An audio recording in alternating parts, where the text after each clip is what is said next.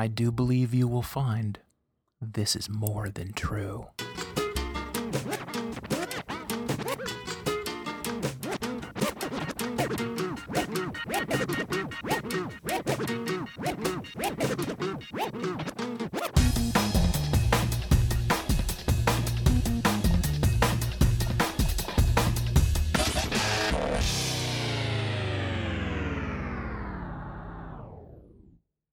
More than one day in the life of Igor Igorovich. Igor loved his country.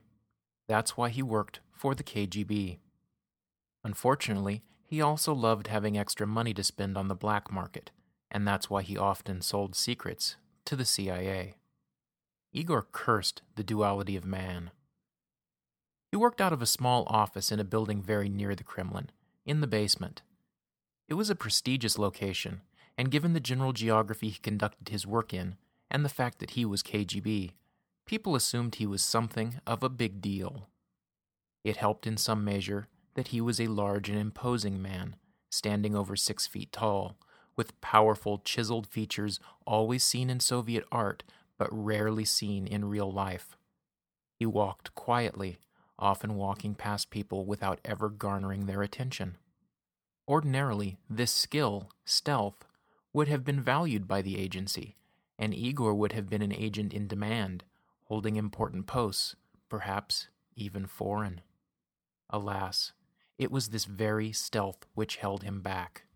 In fact, hardly anyone knew who he was, or what he was doing, which was an odd thing for a person, KGB or not, who lived and worked right at the Kremlin's doorstep.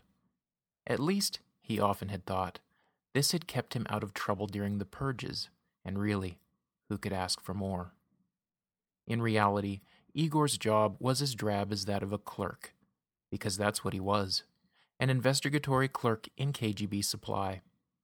He had gotten the job because he was the only one in his class who could sew on a button so it would stay, which was sometimes, but not often, one of his job duties.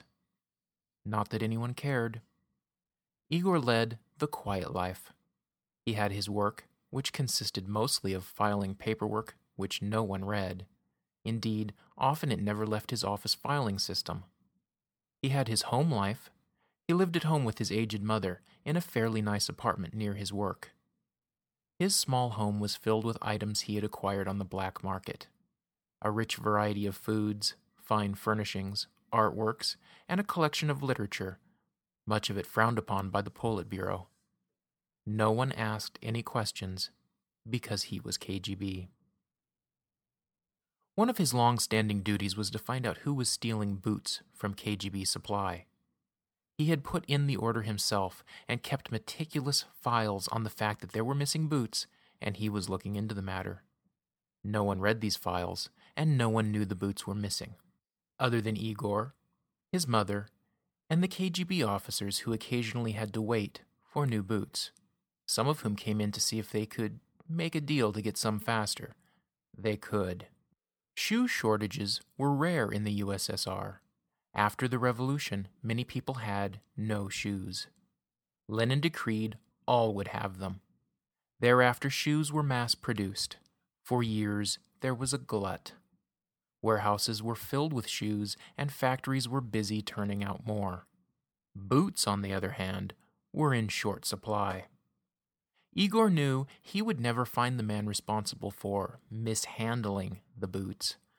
But he did know his files would show, without question, he had gone all out to find the culprit. He would, of course, never find the man because he was the man. And it turned him a nice, safe profit. Every day his mother would serve him up her borscht, telling him, "Eat, eat. It will make you strong, like Stalin." One day, Igor challenged her, saying, "You always say that, but Stalin was not strong. He had been a sickly boy. He was short, and one arm was shorter than the other. I know, Mama. I'm with the KGB. Khrushchev, on the other hand, Khrushchev can lift a barrel over his head and spin it. I have seen him do this myself, at a Kremlin mixer.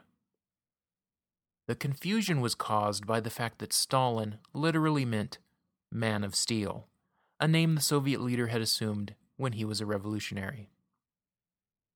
Igor would meet the man from the CIA at the Kremlin Wall, near where American journalist John Reed was buried.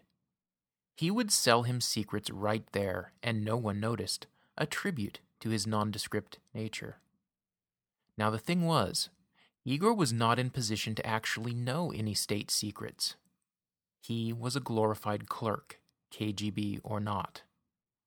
He made up for this deficit by large-scale fabrication. Eventually, Igor was the best man on either side at making up secrets, both by his believable manner and his close proximity to actual events. One day, in 1959, he sold them a little secret. He told them France was developing an atom bomb. It was typical of his information up to that point. It was of questionable value, but sounded very important. Around the time of the French A-bomb test of 1960, Igor became a source of great value. Everyone on the American side who was in the know was abuzz about the new man on the inside. "We know so little about him," they would say, "but he must be a reliable source, most reliable. He works so near the Kremlin." Igor's value, as well as his price, had risen upward. Still, the fact that the French had an atom bomb, regardless of the fact that this was due to the French getting tired of being dependent on the U.S. and also being dictated to on foreign policy matters, this was of questionable use to the U.S., more of interest to the USSR. Igor's guilt was great. He resolved that every time he gave the U.S. some imaginary tidbit, he would give the USSR the same info, but state he had a source on the other side, and this or that was happening, and everyone was concerned. In this way, from that point on, whatever Igor made up would in some way come to pass. In the Kremlin, everyone in the know was abuzz about the man in the KGB who had formed an important relationship with a turncoat American agent. "We know so little about him," they would say, "but he must be a reliable source, most reliable. He works so near the Kremlin." Igor's value, as well as his place, had risen upward. Igor got a new office in the Kremlin, albeit in the sub-basement, and still, people left him alone. Igor foretold the Bay of Pigs, or something damn close, and his information actually ended up saving the Cuban Revolution. His apotheosis on both sides was complete with the onset and conclusion of the Cuban Missile Crisis. No one of any importance on either side wanted to make a move without consulting him. Igor's value, as well as his price and place, had risen upward. Both sides would come to him by the grave of John Reed and say, "I hear you have information." Igor would deny he had information. They would say, "Surely you have something." Then Igor would pause for dramatic effect and say, "Maybe I could find a little something somewhere." He would then put them off for a few days. An important lesson he had learned was that, in order to get men to believe you, timing was of the essence. If you led them on that it took a few days to get facts, they would then believe them as the God's honest truth, even the atheists. Igor was working on the everything secret, the reintegration of everything into a whole. Some people might call this a grand unification theory. It would be his crowning glory. Would bring the U.S. and the USSR together, after which he would retire, a hero to the people collectively. He was unfamiliar with entropy, the principle in physics which states, on the largest scale, over time, order tends to disintegrate into disorder, a principle discovered earlier by the Buddha, who said, "Decay is inherent in all compound things." It should be noted here that lack of knowledge in these areas never has kept anyone from doing anything they had set their mind on. In this way, all science and religion is rendered irrelevant. In the U.S., doubt was taking seed, or at least some people were realizing that good fact-checking had never hurt anyone, only that the reverse was true. Bob Jones was a CIA man who had been dispatched to the head office of the FBI to get some information. While it may seem odd that the international spying arm of the USA would go to the domestic spying arm to find information on a foreign matter, it was in fact routine. The files of J. Edgar Hoover were considered authoritative on the issue of communism, both foreign and domestic. When Jones was shown into the office, Hoover was sitting behind his huge oak desk, a menacing figure who seemed ill-lit even in the brightly lit room. Beside him sat his right-hand man, attorney Roy Cohn, sitting in a less grand chair, his thin body appearing spindly and bent, a notepad ever at the ready. "I understand you need information," said Hoover, who then looked at Cohen, who looked at his pad and said, "Jones, Bob Jones, CIA, non-communist as of last check, 8 months back. There is a man in Moscow, Igor Igorovich, an important source of intelligence since 1960. We were wondering if you could tell us anything about his contacts. Is he really as good a source as we believe?" Hoover looked to Cohen. Cohen looked to his pad. Cohen looked up and said to Hoover, "No known association with Charlie Chaplin. Non-communist." "Excuse me," said Jones. "Charlie..." "Chaplin," replied Cohen after checking his notes again. "The old silent movie comedian?" asked Jones incredulously. Hoover leaned forward and said, forcefully, yet in a hushed tone, "I discovered, long ago, that where there were communist actions brewing, there was Charlie Chaplin." Every time Hoover said the name, his face twitched involuntarily. "Every time there was a union rally, there was Charlie Chaplin. Every time there was premature anti-fascism, there was Charlie Chaplin, or someone who was close to Charlie Chaplin, or someone who was close to someone who was close to Charlie Chaplin. It was then that I discovered the Charlie Chaplin theorem." "The Charlie Chaplin theorem?" quizzed Jones. Cohen stated, "The idea that where you find communism, you find Chaplin, or someone no more than 7 persons distant to Chaplin." Hoover continued, "I call it 7 degrees of separation from Charlie Chaplin. It proves conclusively that Chaplin is the prime mover of the modern communist conspiracy. He is the linchpin. Without Chaplin, communism would wither and die." "Our Chaplin file is housed in an entire wing of this building," said Cohen. "We've had to destroy many volumes of the private writings and letters of Thomas Jefferson to make room for them. The only consolation is that it has saved the American people some money in this cold winter, having reduced our heating costs." "Money that can be better spent fighting international and domestic communism," added Hoover. "Now, when we determine who is and is not a communist, we no longer need to look at all their activities. We just need to show whether or not this person has been in contact with Chaplin, or in contact with someone who has been in contact with Chaplin. Only in this way can we determine who is a real American." Hoover stood and pulled down a chart behind his desk.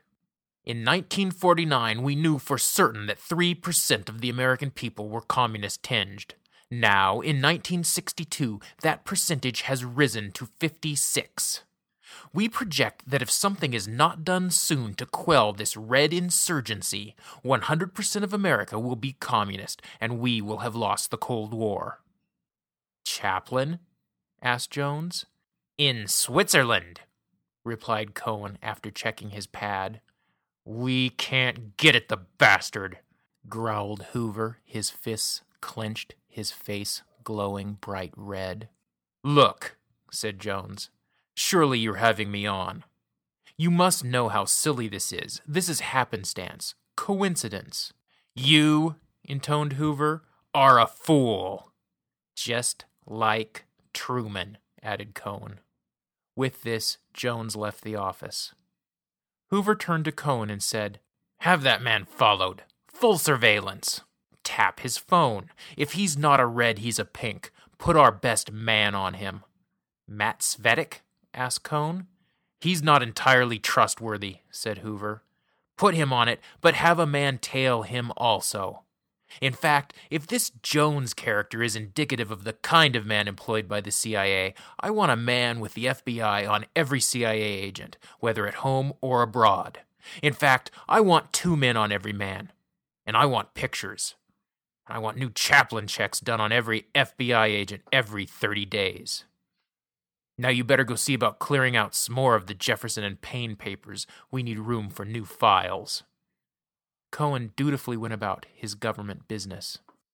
Jones went next to a diner a half-mile away. There he met Agent Phillips, also of the CIA. "How was the meeting with Hoover?"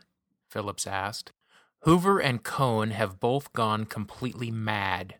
Nothing of any import can ever come from that office," replied Jones. Their waitress took careful note, as did Svettik, seated at the counter.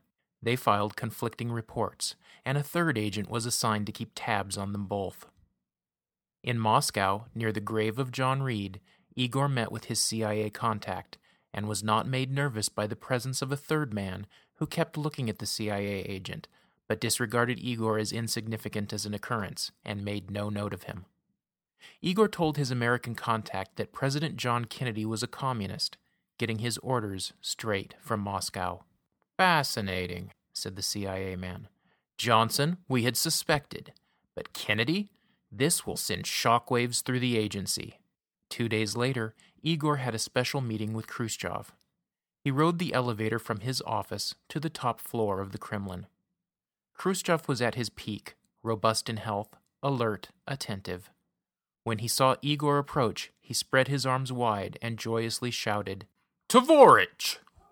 He threw himself at the KGB clerk, administering a massive bear hug. "Tvorich!" he repeated. "You have brought important news?" "Indeed I have, Tvorich. Indeed I have," replied Igor.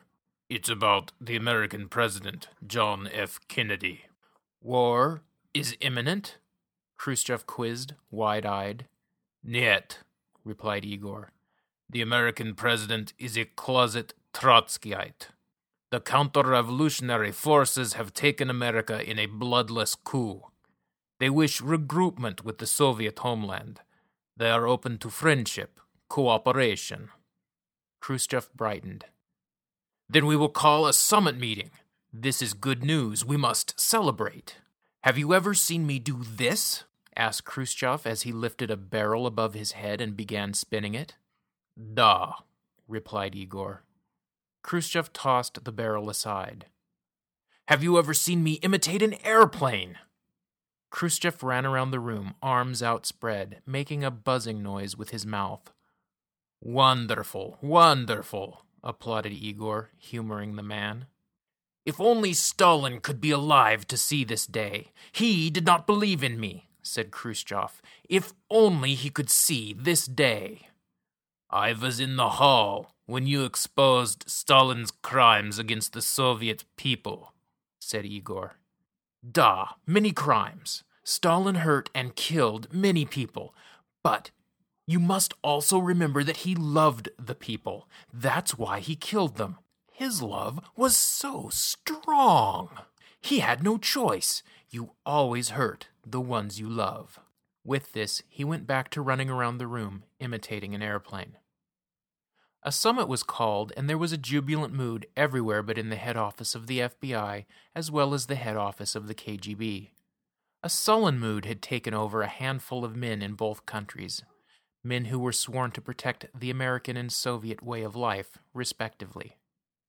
In the head office of the KGB, one man said to another, "Do you know why we had a revolution in the first place? It was because of the Russian Orthodox Church. The Church was totally self-denying, live only for the next world, standing only, no sitting, no luxury, guilt, no joy, not even music. And the Tsar? also gave nothing to the people. We will not go back to those days. Hoover and Cohn were apoplectic. They sat in an office with Richard Nixon and Lyndon Johnson, hatching all manner of plans, many of them insane, some of them ingenious in their insanity. To break the tension, they played dominoes.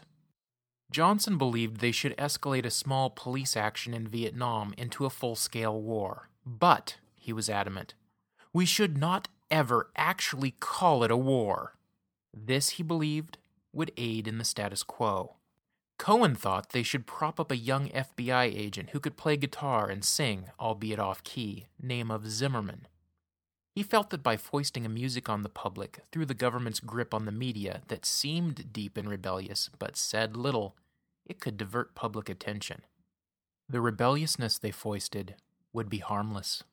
This, he felt, would keep the young quiet. Nixon was a believer in a new drug called LSD, or acid.